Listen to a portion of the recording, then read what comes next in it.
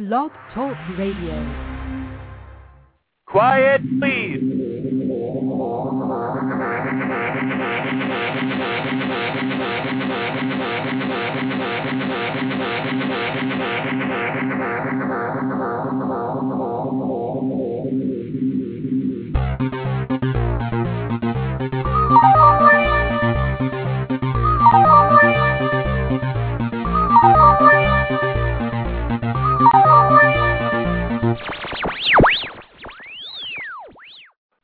Welcome to Sikes Movie Beat, conversations with filmmakers where we discuss everything film and television. Here on Movie Beat, you'll learn what to do and what not to do when it comes to making movies and TV. We will talk to everyone behind the scenes and in front of the camera, and I will provide you with guests and information you're going to want to have, whether you are a filmmaker or a fan. And so now let's move behind the scenes here at Movie Beat. First, I want to say that the chat room is now open. If you're listening to this live, you can join us in the chat room. We are happy to have you there. You can ask questions of my guests, and we'll try and answer them on the air. And I want to thank everybody who tunes in regularly to Movie Beat, everybody who reads the blogs and visits the website. The official website is REXSIKES.com. That's rexsikes.com. It's my name. And that's where there are over 70 interviews archived for you to go and listen to. If you haven't listened to it before, if this is your first time listening live or to an archive, go back, listen to all of the other interviews there. You're going to be glad that you did. Movie Beat's really a resource designed to connect you up with professionals who are making it happen. So you want to go back and listen. You want to read the cast and crew listings, the events, the hot news, and all the different things that are right there. You can subscribe to the website by clicking the RSS feed there on the welcome page, and that way you'll always be updated to changes. If you're listening to this live, please go ahead, friend us, make it a favorite, leave comments. We like to hear those. We like to have those. And if you're listening to this archived, enjoy it, and then keep in mind that there are new guests every week. I've got an incredible lineup of guests coming, and I want you to stay tuned and stay in the loop with all of these fantastic guests that we're lucky to have here on Movie Beat. Let me say, first off, we've got some announcements to make. One is the Buffoonery Workshop. Trilby Jeeves, who's a guest, who's an acting coach and a filmmaker, has her Buffoonery Workshop coming up Saturday, January 23rd, and Sunday, January 24th at Rhodes Wellness College in Vancouver, British Columbia. Her website is buffooneryworkshops.com. I'm going to spell it BUFFOONERY workshops, WORKSHOPS.com. So go to Buffoonery Workshops. You can find out more information. She also has a Buffoonery Workshop page on Facebook, so please go check that out. I think you'll be glad that you have, and if you want to learn more about it, I talked a bit more about it in the most recent workshop with Douglas Day Stewart. There are lots of things coming up. I'll start with the NorCal Screenwriter and Filmmakers Expo. That's coming up in March the 26th through the 28th in Napa, California. And Kevin Sorbo, who's been a regular guest here on Movie Beat, has his Celebrity Golf Tournament coming up. He's preparing that now, A World Fit for Kids. It's a charity. That will be in June the 10th and the 11th in Las Vegas. Go to the Hot and Fun blog at rexsikes.com, and you can learn more about these upcoming events. Locally in my area, Firestarter Films Festival number 7 is Friday night. That's tomorrow, the 15th of January, from 6 to midnight at Live Artist Studios in the 5th Ward, and you're going to certainly want to attend that. The Field Film Festival is the one that I've been talking about that Firestarter and I and UW Waukesha put together. That will be February 6th. It's a Saturday from 5 until midnight. Check that out. And the Beloit International Film Festival comes up February 18th to the 21st, and you can find out more about all of these events at the Hot News blog on rexsikes.com. Now, in terms of my upcoming guests, next up will be Peter Tolan. He's returning. He's a series creator, writer, producer, director of the series Rescue Me and many more. He wrote Analyze This, My Fellow Americans. We just did a previous interview with him. You're going to want to listen to that. Doug Stewart and I just finished one. He's going to be coming back. Peter Marshall and I started our director series, so you're going to want to check into that as well. He also did the first AD series. NBC Heroes actor, the villain on Heroes, David H. Lawrence, the 17th, is coming up. Dallas Jenkins, the director, will be here with us. He did Kevin Sorbo and Christy Swanson's latest movie. What If? Nick Mancuso will be back for a couple of times. He's a writer, director, actor, done multiple TV series and over 120 different movies. Brian Krause, Leo from Charmed, is coming up. Jackie Birch is returning. She's a casting director, has cast many huge movies. Ted Hope, the independent producer, who's done over 60 movies, including 21 Grams and The Tao of Steve, is coming up. There's so many guests. Just go to the interviews blog at rexsikes.com. Look at the lineup. Look at who's there.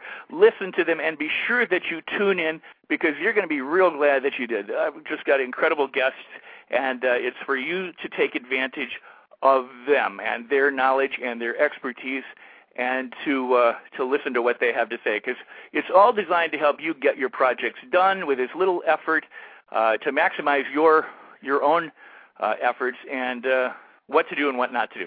All right, so we've got people in the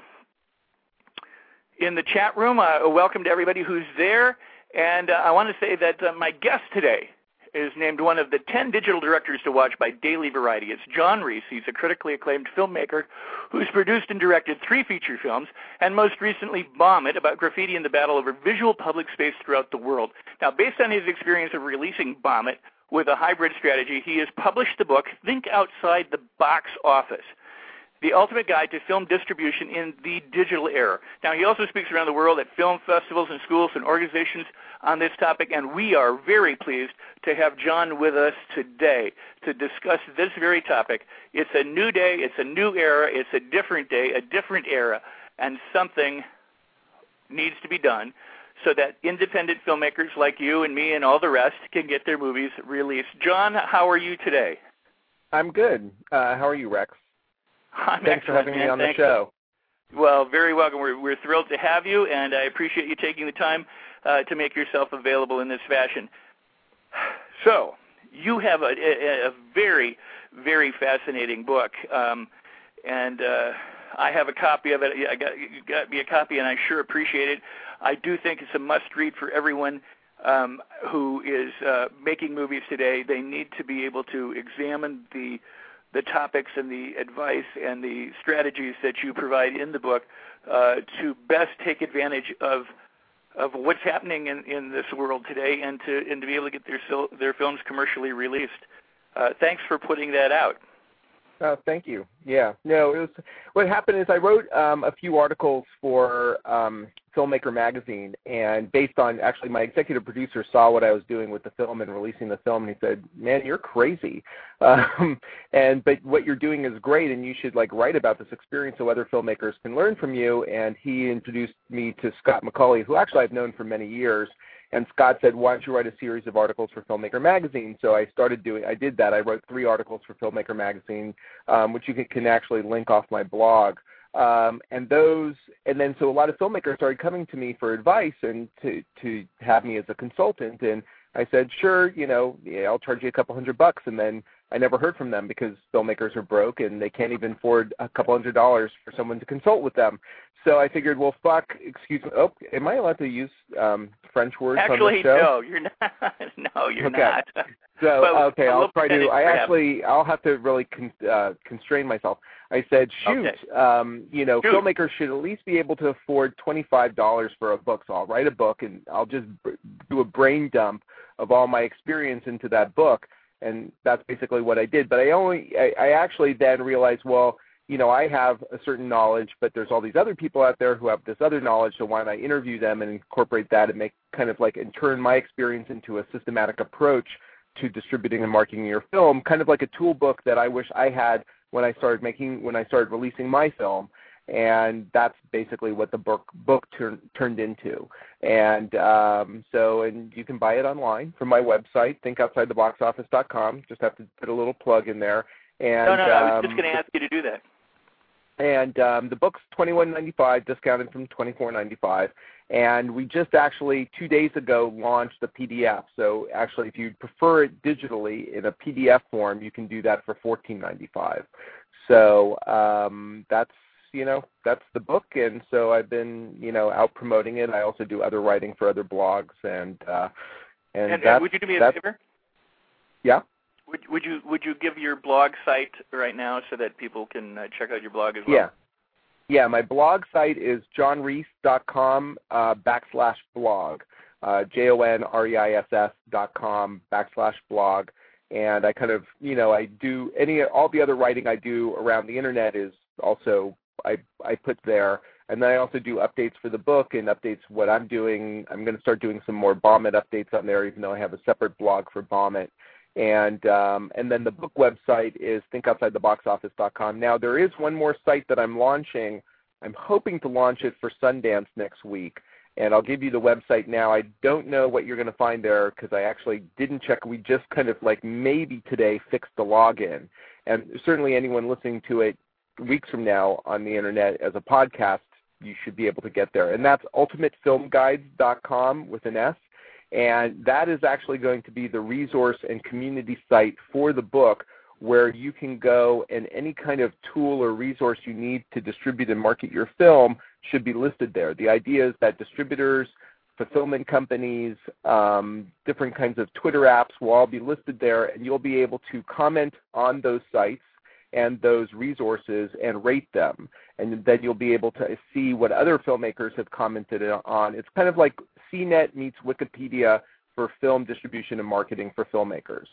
No, it's a fantastic resource, and I'm glad that you mentioned it, and I'm really glad that you're doing it. And for all those who are listening right now live and who are listening to this as an archived or as a podcast, go ahead. I mean, the book is affordable, and it is a must-read. So I want to emphasize that. So, Jon, thanks for bringing all of that up and for putting it out there so people can take advantage of it. Let's jump right in. Let's okay. Talk first off.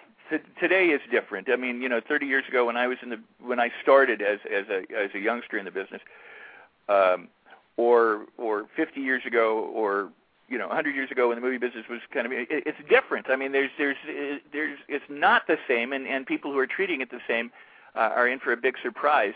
How has it changed? Can you illuminate us on that, and then we'll talk about the strategies and the hybrid methods that you have for successfully getting your movie distributed? Well, the big changes is starting around 1980, 83, 85, 1985, independent filmmakers could kind of rely on the old studio model and selling their films in what was called an overall deal or an all rights deal, where someone would come along, pay you $1 million or $500,000 or $5 million or certainly more than what you spent on the movie to buy your film and then sell your film. They took it off your hands and bye-bye, I'm going to take your film, here's a chunk of change, and see you later. And A, you weren't really involved in the release, and B, you got paid to make, on the back end for making a film. Not on the back end, but at the end of making your film, you could reasonably feel that if you made a really good film, you could sell your film. Whether that was really true or not is one story, and there were a lot of horror stories from that, as people have read, like some studios or companies buying their films and then just putting the film on the shelf or dumping the film, and filmmakers were always upset about how their films were handled, or nearly always upset about in that old system. So whether or not that old system worked or not, or was great for filmmakers, is another story, but frankly, that system now doesn't really exist so much anymore. I mean, it exists for I think there were 4 films sold at Toronto. There were 3 films sold at Sundance last year. So basically, the rug has been pulled out from under independent filmmakers. And you have to, those numbers of 3 films sold, 4 films sold, that's with 5,000 films being made every year. So the numbers are not favorable for filmmakers these days to get what was called an overall deal. And then there are also then overall deals. The overall deals that currently exist are basically offering you $10,000, $20,000, $30,000, $50,000 for all rights for your film for 20 years. So essentially, if you've made your film for $10,000, then that's a pretty good deal. If you've made your film for $100,000 or $500,000 or $1 million, $50,000 for all rights for your film for 20 years is not a good deal. So the alternative is what's called a split rights strategy or a hybrid strategy, where you basically take and you divide up and you sell the individual rights, such as DVD rights, cable rights, foreign rights, digital rights, to separate entities. Plus, the rights that you don't sell, and that's a split right strategy, and those are still possible. There are still DVD companies out there, not that many that are giving advances. There are digital companies, not that many that are giving advances, etc. There are cable networks who mostly are the last bastion of giving you a chunk of change for your film, and also foreign television, which are the last bastion for giving you a chunk of change for your film. But basically what you need to do is cobble together selling all of these individual rights, and then any right that you don't sell to an entity, you're basically doing on your own, basically self-distributing those rights. Some people, when they can't partner with another company or sell any rights whatsoever, are then self-distributing or doing a DIY release for all of the rights for their films. What I'm saying is that each film, my big philosophy and my big mantra is that every film's different. Every film deserves its own kind of specific kind of release. Every film will have different partnership relationships with different companies, and what you have to do is devise a strategy and a plan for your film that makes sense for your film, given the nature of the film, given the nature of your resources, and most importantly, what you want from your film. And everyone wants, everyone thinks, everyone wants the same things from your films, but that's actually not true. People want different things from their films. Different people have different motivations. So and this is actually the beginning of the book, basically I'm giving you, is basically you need to figure out what your strategy and plan for your film is. You should frankly be figuring this out before you make your film, but no less than when you're in post, or really no less than when you're in production. And you need to determine through some combination of what your resources to release the film are, what you want from the film are, and what kind of film your film is. And that will kind of help determine what your strategy is. And the book, one last thing, the book kind of walks you through those steps of how to do that for your film. So, yeah, we'll come back and address some of those in just a second. One a comment and then a second a question. And one is, those of us who are lucky enough to be in touch with professional filmmakers, I mean, people who've done it for many, many years, even with the changing day and age, I mean, they tend to think about it differently. I mean, if people go back and listen to Andrew Stevens talk about producing, he will say, go investigate what's out there in your distribution opportunities and look at all of these things before you even write your script, so that you know what to write. I mean, there's an interesting way that the professional commercial filmmaker who's successful, and Andrew's done over 200 or 300 movies,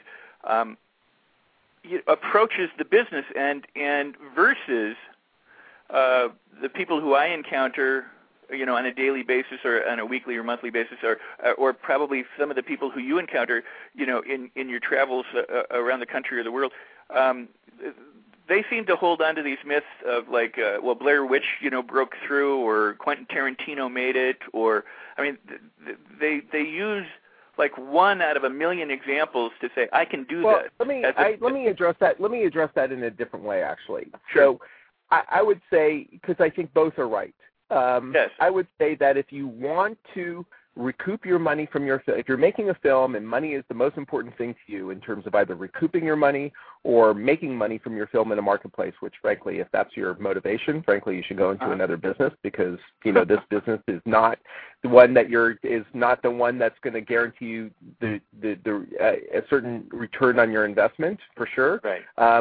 But if money is your interest, then yes, before you write your script, you should check out the landscape of what has a more likely sense of to sell. And I do address that in the book. Now, the thing about film that's different from other commercial ventures is that it's based in artistry and or a good percentage of the business, especially independent film, is based in artistic passion and vision, in a sense. So on the one hand, if you are looking at the landscape, you might be looking at the landscape that's already happening and past, and you don't know whether what's happening in the landscape now and successful is going to be successful in the future.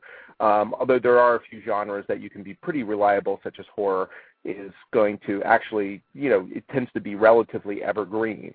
But the other thing is, in order to make a film, it's so difficult and it's so expensive and it's so, takes so much passion. You have to also be passionate about the venture that you're going to make. If you're not wholeheartedly behind your film 100% and fully passionate about it, you're never going to finish, to be perfectly honest. And frankly, and the chances of making a good film are not so likely. So you can't solely be driven by the marketplace. You do have to tap into some sort of passion to make a film, and that's where there's a little bit of a conundrum these days for filmmakers, because it used to be that you could just go off and make a passionate film, and if you made a great passionate film, that would break through and there would be a market and buyers for it. But now that's very difficult. Those buyers don't really exist anymore. So it is much more tenuous to make a film purely on the basis of passion without taking any consideration of the marketplace and expect to make any money back on it. Now, you could go out and make a passion film for $100 or $500 or even $3,000 and not expect to make money back on your film, and you can still probably find a way to get it out there. My book will help you get that film out there. But don't expect a return on that investment, and don't necessarily expect to make a lot of money if you are just going and saying, I'm not going to care about the marketplace. I'm just going to go with my vision, and I'm going to, damn the trend, damn everyone else and what everyone else says. I'm going to follow my vision. I'm just saying that you should do it and expect not to make any of that money back. But you can find a way these days, more than you used to be able to, be assured of having that film distributed. Do you see what I'm saying? So, but you may not make any money on it. So, because the tools are out there for you to distribute your film. Now, the other thing I'll say, and Rex, I should have warned you, I tend to talk, and you can basically, at a certain point, you're going to have to interject and shut me up. But the one thing you do need to realize, and this is something that I kind of call the new 50-50, that if you are going to proceed, whether or not you're going to proceed in that passion mode, or even if you're going to proceed in that financial mode, you do have to understand that when you make a film, half of your work is done, essentially. Right. It's called what I call the new 50-50, that 50% of your time and energy as a filmmaker is now making the film, and 50% of your time and energy and money on all of these things, money's involved, is releasing the film. So if you're like going to make this passion film, don't expect that someone's going to take it off your hands when you're done with it. You have to understand that you have to spend as much time and energy releasing that film as you did in making it, which frankly shouldn't be a problem if you're making a passion project because you're passionate about it. So you are going to spend that time and extra time and effort to release your film. And so that's also something that's changed completely. And that's why I also call it the new 50-50, it's more of a mindset shift. Not all films are going to be 50-50. Maybe 70% of your time and money is going to be spent making the film, and 30% of your time and money is going to be releasing the film, if you're lucky. But it is, I do like to say the new 50-50 because it's shocking to filmmakers. Filmmakers, it's new and shocking that filmmakers don't understand that they have to be involved in the release and the distribution and marketing of their films, because it wasn't like that in the old days. In the old days, as I said before, the distributors would take your film and actually not want you involved. But now you have to be involved. And even if you have a distributor these days, usually a good distributor, a smart distributor, will want you involved because no one knows the film better than you do, and no one will have the passion for the film like you do. Well, those are all excellent points. No, those are great points. I want to go back kind of and address a couple of different areas there. But before I do, let me just take a break now so that we can talk uninhibited in just a moment. You're listening to Rex Sikes Movie Beat. The official website is rexsikes.com. We appreciate your comments and your support about blogs, articles, and conversations. Please feel free to email, retweet, Facebook, MySpace, however you can. Spread the word far and wide about my guests. Whenever you retweet about my guests, it makes me very, very happy because you're promoting them, and they're here to help you in whatever way that they can. So please go ahead and do that. You've got my permission to repost in their entirety these interviews or the blogs as long as you use common sense and good judgment. But go ahead and share it and spread the word. Also, these are all available as podcasts at the iTunes store, so you can listen to them archived on the website while you're doing stuff. You can work on your computer. You can do surf the net, and you can listen to it as a podcast or carry it with you with your iPods.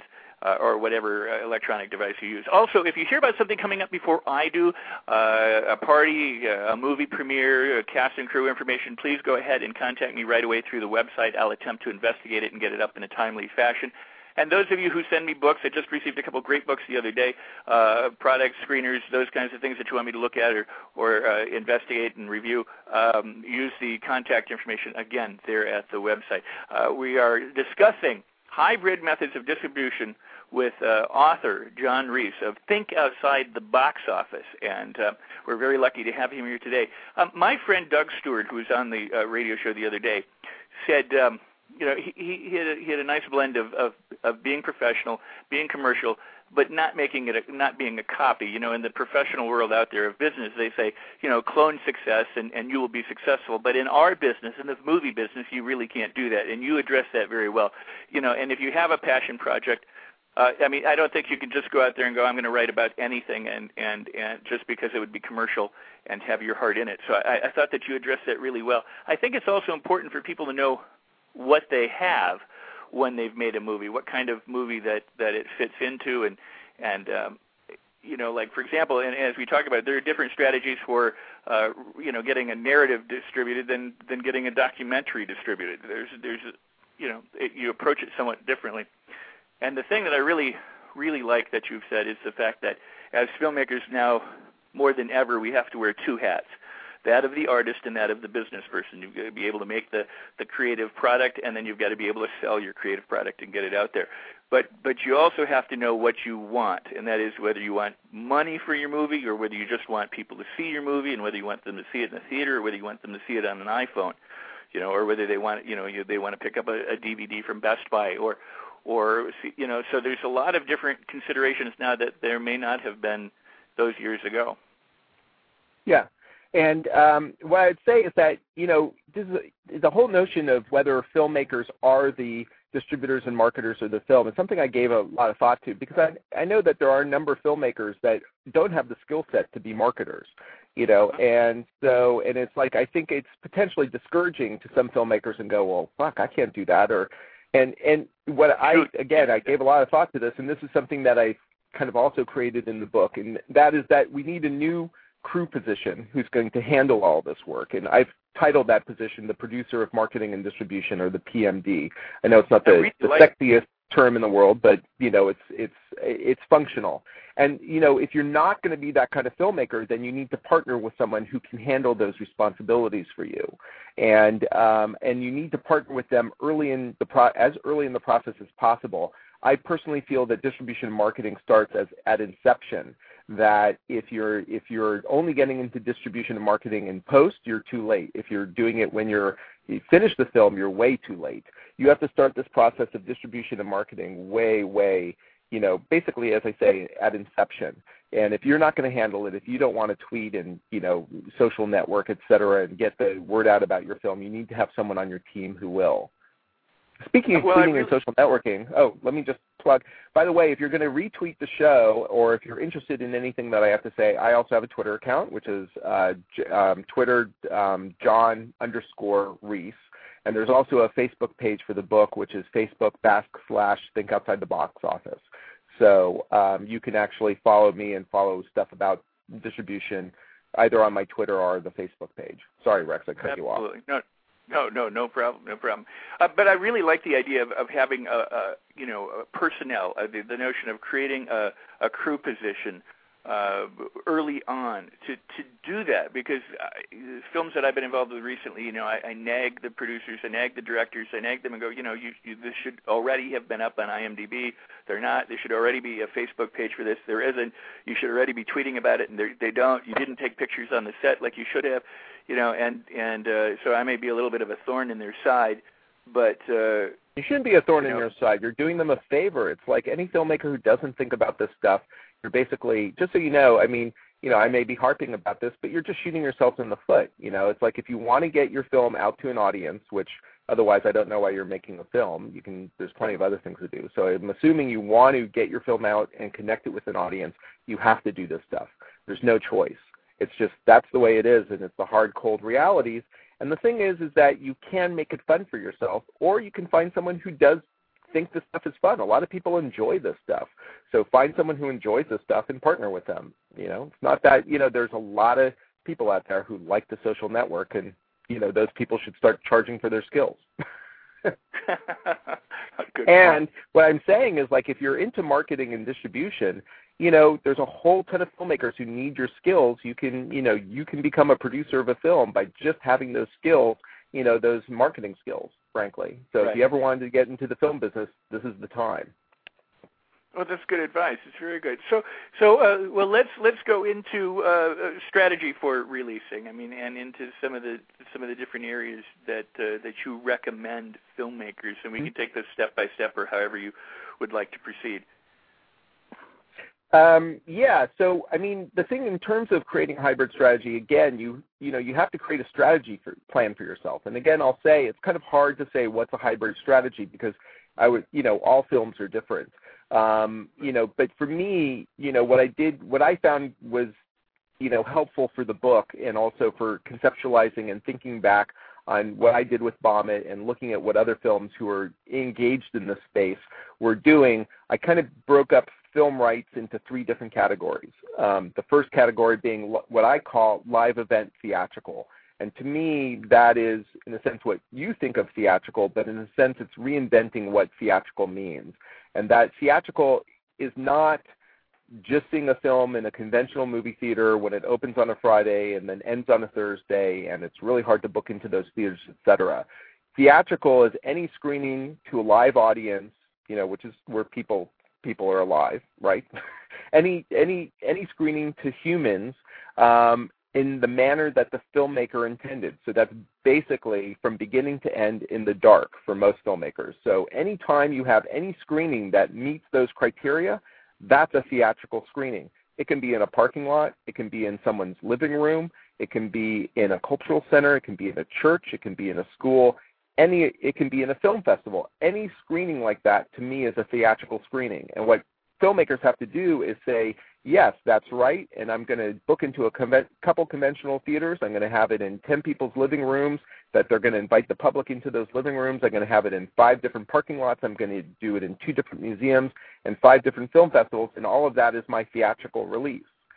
Then I recommend, which you have to, because generally you're not going to make money off of your theatrical. You might, but generally you're not. Theatrical basically functions to help 2 things. One is to get your film seen in the way that you intended it, because generally filmmakers still intend their films to be screened in the dark from beginning to end in front of a group of people. So that's one thing. The other thing it also helps promote your film and helps your film penetrate the media landscape, because that's one of the things that people still like to organize, and press still likes to organize around an event. So it's kind of hard to get the press or the internet to pay attention unless you have an event. And that's one of the things that live event, and that's why I call it live event theatrical, is because that's one of the things that the reinvention of theatrical can do, is kind of create publicity and create awareness around your film. But then you have to monetize your film. Sorry, what? No, I was going to say, I want you to continue, and I don't want you to lose your train of thought, but a thought, as you discuss this, and a thought occurred to me. When I was a teenager, there was a movie that came out that starred Pat Boone and Eric Estrada called The Cross and the Switchblade. And I remember this opened up in a theater. It was a faith-based movie, and it opened up in a theater, and it had, its week or two run at the theater. But they also started showing it in churches around the town and around the city, and now, they did it with the idea in mind that you would watch the movie and it was a faith, it was a conversion process that they were hoping to have people have. They would come in and see the movie, and then they could guide them, spiritually. But the thought, when you say a live event, this is fascinating, because that was something that they did in the churches, where they would release it in the theaters, but they also simultaneously released it in the churches. And then now, where my thinking process went with this is the guy Kawasaki came out with, being a Mac evangelist, and here was an evangelist film. And the point I'm making is, when it comes to your movie, you really do have to approach it evangelically, like an evangelist. You get it wherever you can, and you spread the word far and wide. And I love this notion, get it in a parking lot, get it in a home, get it, and get it out there. Yeah, any which way but lose, right? By any means necessary, I totally agree. And it's churches are one thing, cultural centers. Documentaries are a little easier for this, but you can do it with narrative films as well. And it also, there's also a new thing coming up. It's a little expensive, but where you can do a one-night event that simultaneously takes place across the United States, and very soon you will be able to do that worldwide. For instance, there's a film called The Age of Stupid, and I wrote a blog on Huffington Post about it. And they did one-night screenings across the United States in 400 theaters, and then they did 600 venues across the world, all on the same night, being broadcast from the same location. Wow. And that, in a sense, is some of the future of film, when that will start to become lower cost and more films can do that. And then you can do kind of like a one-night live event for your film throughout the whole world at the same time. That's like brilliant. So that's why, to me, a lot of people said, like I've had a lot of people say to me when I talk about theatrical, and they say, oh, theatrical's dead. It's all about the internet now. To me, that's complete BS. Theatrical's not dead. I don't think theatrical will ever die. People for thousands of years have been collecting as a community to tell stories and to listen to stories. Film is just one facet of that. So the form will change, but the need will never stop. And so whether it's movies, whether it's theater, whether it's someone reciting the Iliad to a group of people around a campfire, it's all the same to me. So, all right, so you still have to make money from your film. So there's two ways that I see of making money. One is selling merchandise, hard good consumer products, one of which is a DVD, but there's other things you can sell. You can sell books, you can sell T-shirts, you can sell mugs, you can sell hats. So I classify all that material, including DVDs, as merchandise. Obviously, DVDs is the most important thing to filmmakers to an extent, but as DVDs die, there's still other merchandise that filmmakers can sell to their audiences and to their fans. And then the next classification of rights is digital, anything that can be seen or screened as zeros and ones. And this includes television, which is basically one form of digital right platform, the internet, which is another, mobile, which is another, and I'm sure there will be more. So those are the three different ways that I see of releasing your film. So, and what is important in creating a strategy is how those different rights work together, and to make sure that you have. A lot of filmmakers have shot themselves in the foot by just doing a theatrical because, oh, I'm ready for a theatrical, and then 12 months later the DVD comes out. Well, 12 months later, no one gives a F, about your DVD because you had your theatrical. They think it's old news, and, it's like, why are they paying attention to you when you have a DVD out 12 months after your theatrical?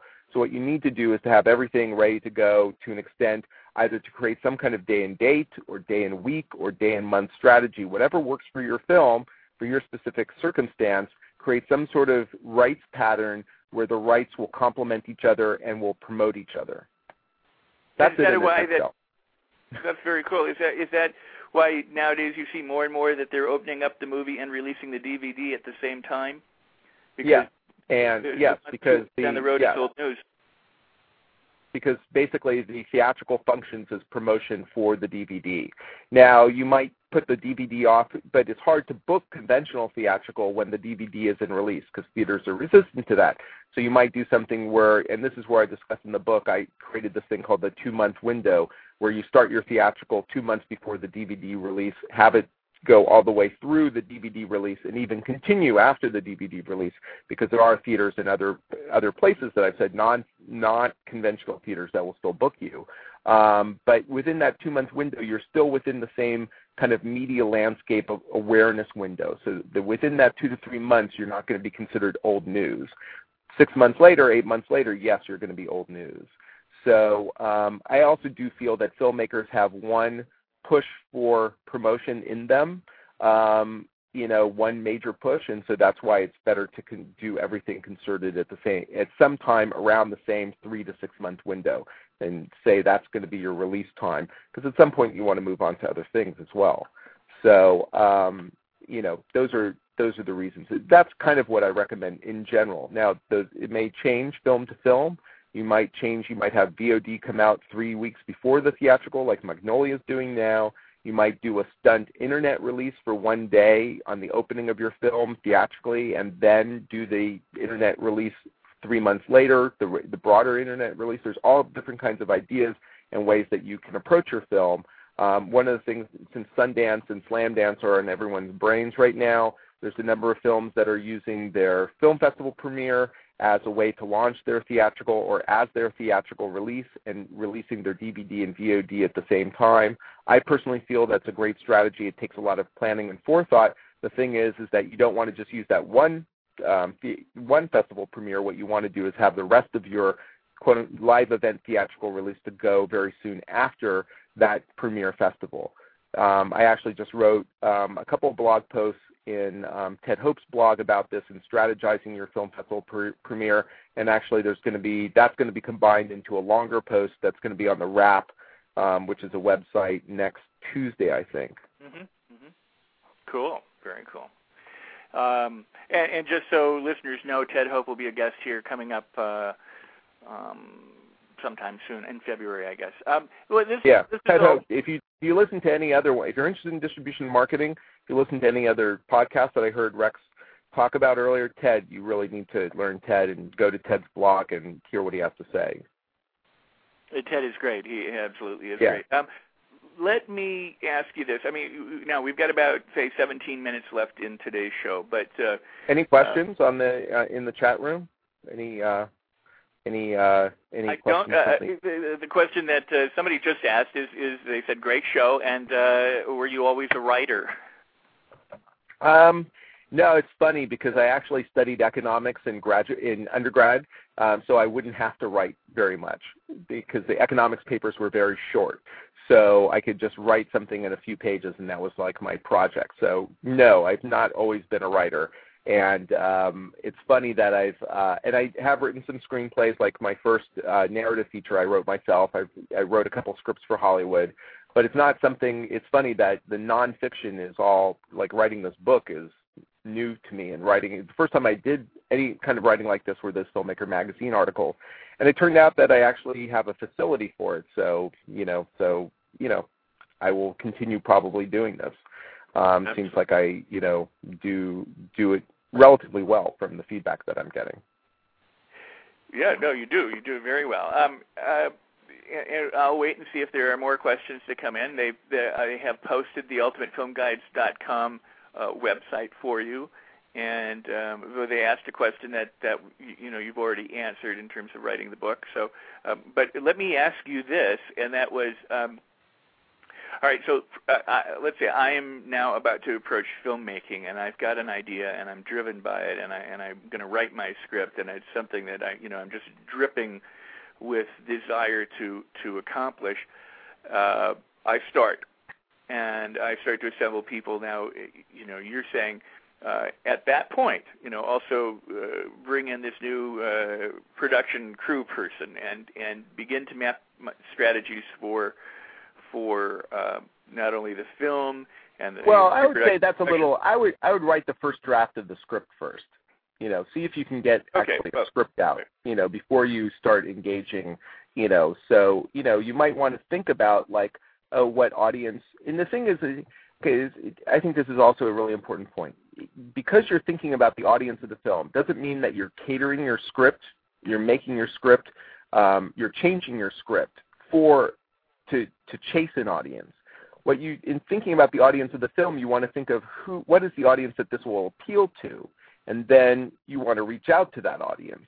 Do you see what I'm saying? It's a different mindset. So I'm trying to approach it in a way that I'm still encouraging people to make films that are passionate to them and not chase a marketplace, but at the same time that they do understand that they are responsible for reaching the audience to their films.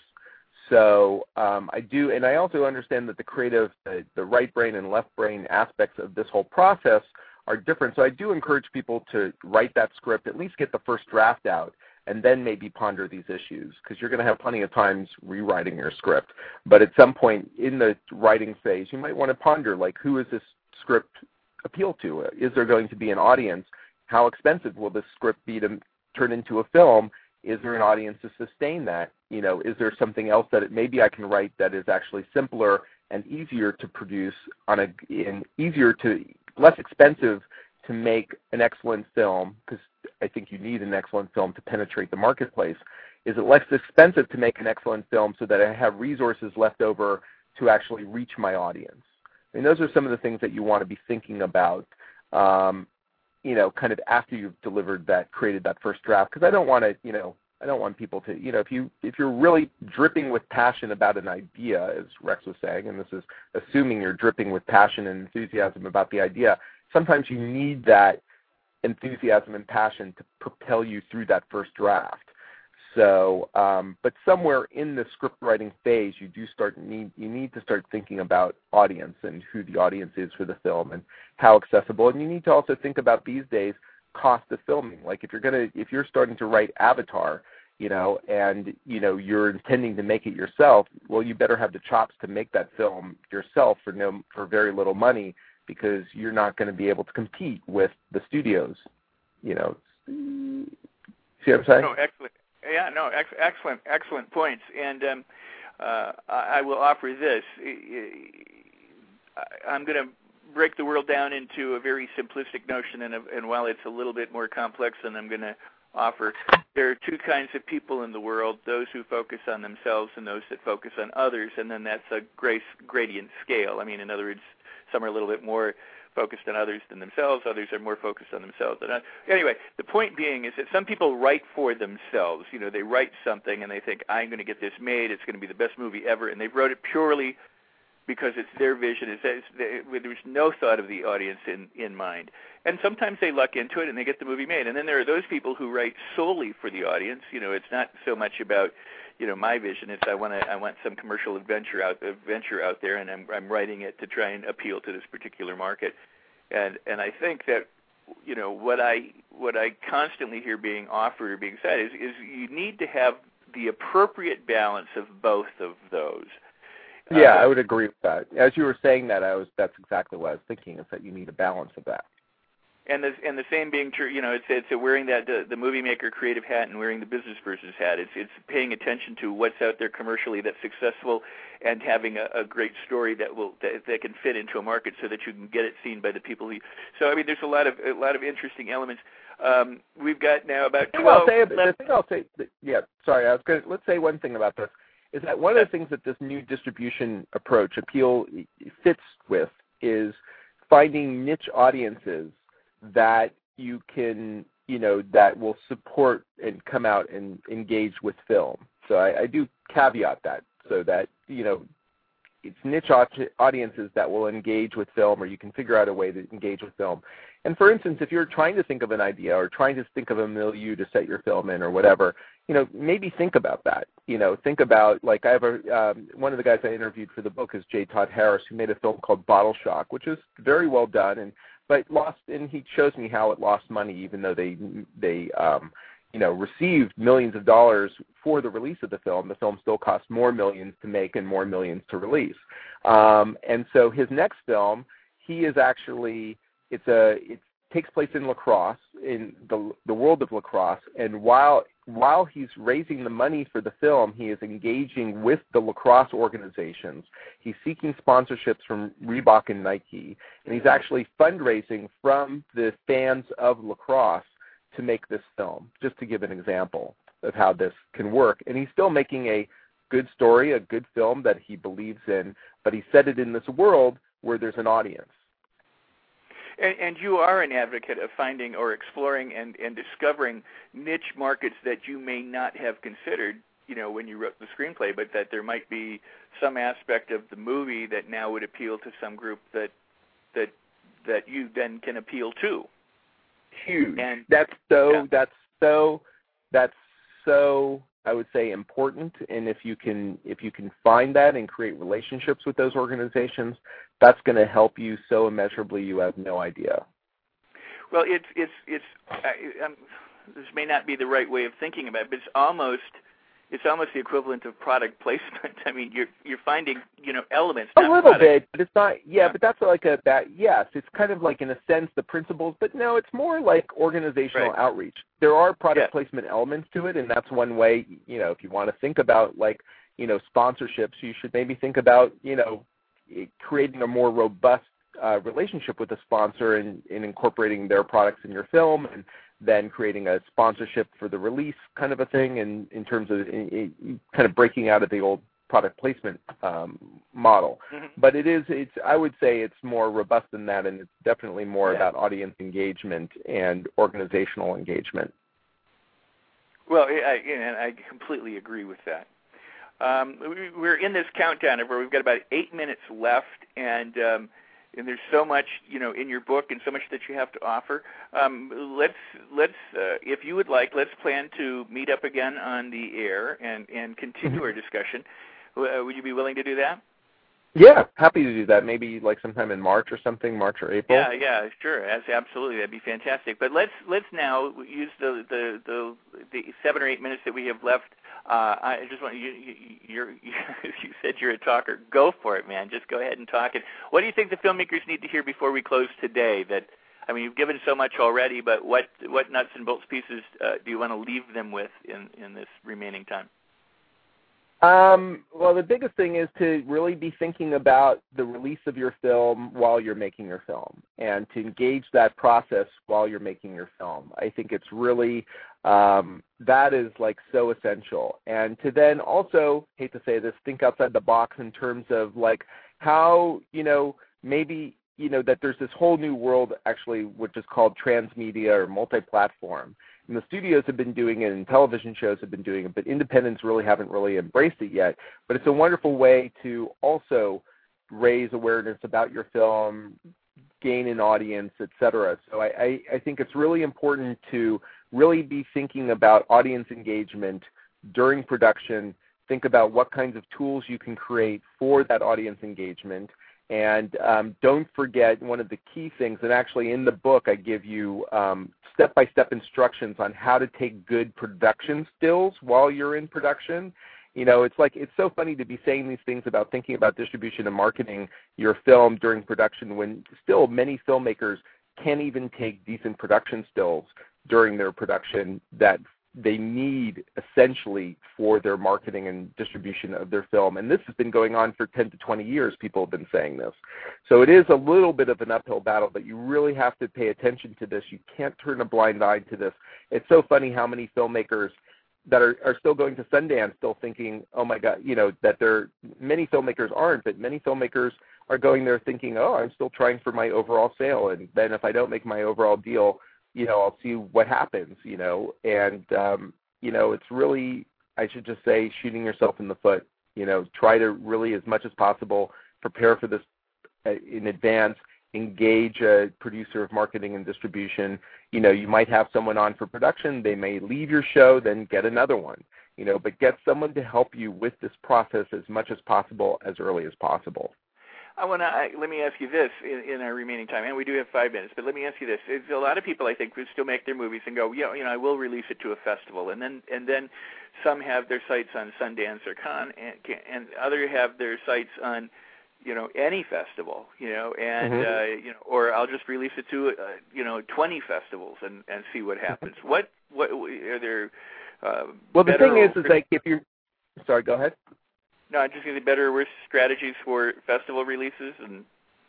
Well, I think you really need to think about incorporating the festival release into your release strategy, because festivals are great event generators and they are great awareness generators. And if you're not capitalizing on the awareness and the events that those festivals are creating for you for the sale of your film, you're shooting yourself in the foot again. So instead of waiting for that overall deal that's happening, which basically only happens at about 6 festivals, basically. And if you're in any of the other 6 to 10 festivals, and if you're in any of the others, you're not going to be making those sales at those festivals anyway. So why not engage the beginning of your release at that time? Again, in order to do this, you have to be prepared for this. So you have to then back up. You have to start planning for a release of your film at a festival 6 months before that happens. So again, I'll just repeat the mantra, which is you need to be engaged in this during production, and you can't be the old system of finishing your film a day before your festival premiere doesn't help you.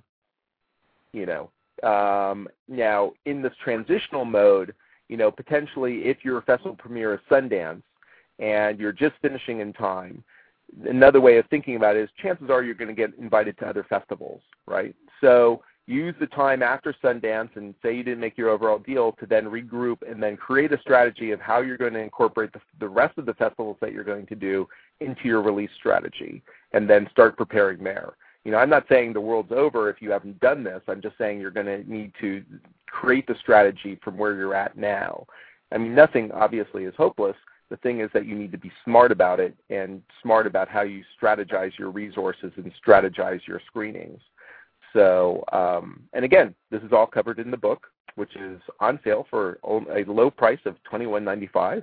And if you can't afford the $21.95, you can get a digital version for $14.95. And I say that with a little bit of tongue-in-cheek. But, I don't want to force anyone to buy the book, but I priced it cheaply so that, it would help you. Well, I think that people absolutely ought to go purchase the book. They should get their hands on it, and they should look at it, because we're talking strategy here, but there's so many details and so many things that we're just not going to be able to cover in an hour or two that are inside the book. And when we do come back the next time, maybe we could talk about some of those elements, like more of the nuts and bolts about websites and Web 2.0 and the notion of creating a dialogue with your audience, as opposed to just the old method of trying to put information out there, but making it more interactive, or perhaps some of the marketing strategy. Or what about sales reps and agents? They're working with them or getting your DVDs released. There's so much in that book, and I do want to be able to come back and converse about Sure. so many of the things. There is a question here that says, do you think there are a lot of people who talk the talk of think outside the box office but don't walk the walk? And we've got about a minute left here, minute and a half. Well, it's hard to walk the walk. It's a lot of work. So I don't know. I don't know who talks the talk except for people who are talking like me. There's people who talk about distribution and marketing who haven't made a film, but they're actually engaged in, like Peter Broderick doesn't make films, but he's engaged in this process, invented a lot of this stuff that I talk about. So I don't know. It's hard to say at that point. That's kind of I guess I need that question to be a little bit more specific, and it's not going to be I'm not going to answer it in that minute. But I guess if there's people talking about self-distribution, yes, maybe they're talking about it just to gear themselves up for it, and then at some point you have to engage and you have to do the work. So at some point it's very hard to talk the talk without walking the walk to do this, unless you're a proponent of it, which is great. Go out and be a proponent of it. But at some point, if you have a film and are doing it, then you're going to have to engage at some point. You're either going to have to decide to engage in the process or essentially move on to something else and abandon the film. Because for most films, there isn't really an alternative at this point in time. But the good thing is there's lots of resources now, I think, to help you. So, and one of those is the book, but there's Ted's blog. There's other people writing about this material. There's going to be my resource site that you can go to. So there is help and hope on the horizon. Well, and like exercise, you can't do everything at once, but the key is to get started and implement what you can and grow and learn. Yeah. And there'll be a trial and error learning curve, and the more you do, the better you get at it, and eventually, if you stick with it, you can master it and still keep learning for the rest of your life. We are out of time. Oh, go ahead. Okay. No, I was just going to say. Sorry. Go ahead. We're out of time, so we'll just continue later. Sorry. I was going to say you've been a fabulous guest and a great resource, and I appreciate having you here so much. Go ahead, take a few seconds and got 90 seconds. Not that much time, about 30 seconds. Oh, and I'm sorry, you dropped out for a second. What am I doing in the 30 seconds? Well, we have less than 30 seconds now. Go ahead and finish your thoughts. Say goodbye and have a great day. I was just going to say in terms of I would just say goodbye. Check out the book on the website. There's some free sample chapters there if you want to take a look on the book's website. And, just check it out and let me know. Key is, let me know what you think about it. Email me. I'm pretty accessible. Fantastic, Jon. Thanks so much. Have a fabulous day. We'll be in touch. We will book you back for later in March or April, and we'll talk about that just a little bit later today. Thank you so much. Okay. Thank you, Rex. Okay. Bye, everyone. Thanks. Bye-bye. And everybody, I encourage you to listen in. My guest coming up will be Peter Tolan. Very next guest is Reed Martin, the author of The Real Truth, and Heroes actor, villain David H. Lawrence, the 17th. So stay tuned. Go back and listen to all of the podcasts and all of the resourced archived interviews. You'll be glad you did. Everybody have a fabulous day. Make your projects, complete your projects, and until we meet the next time, that's a wrap.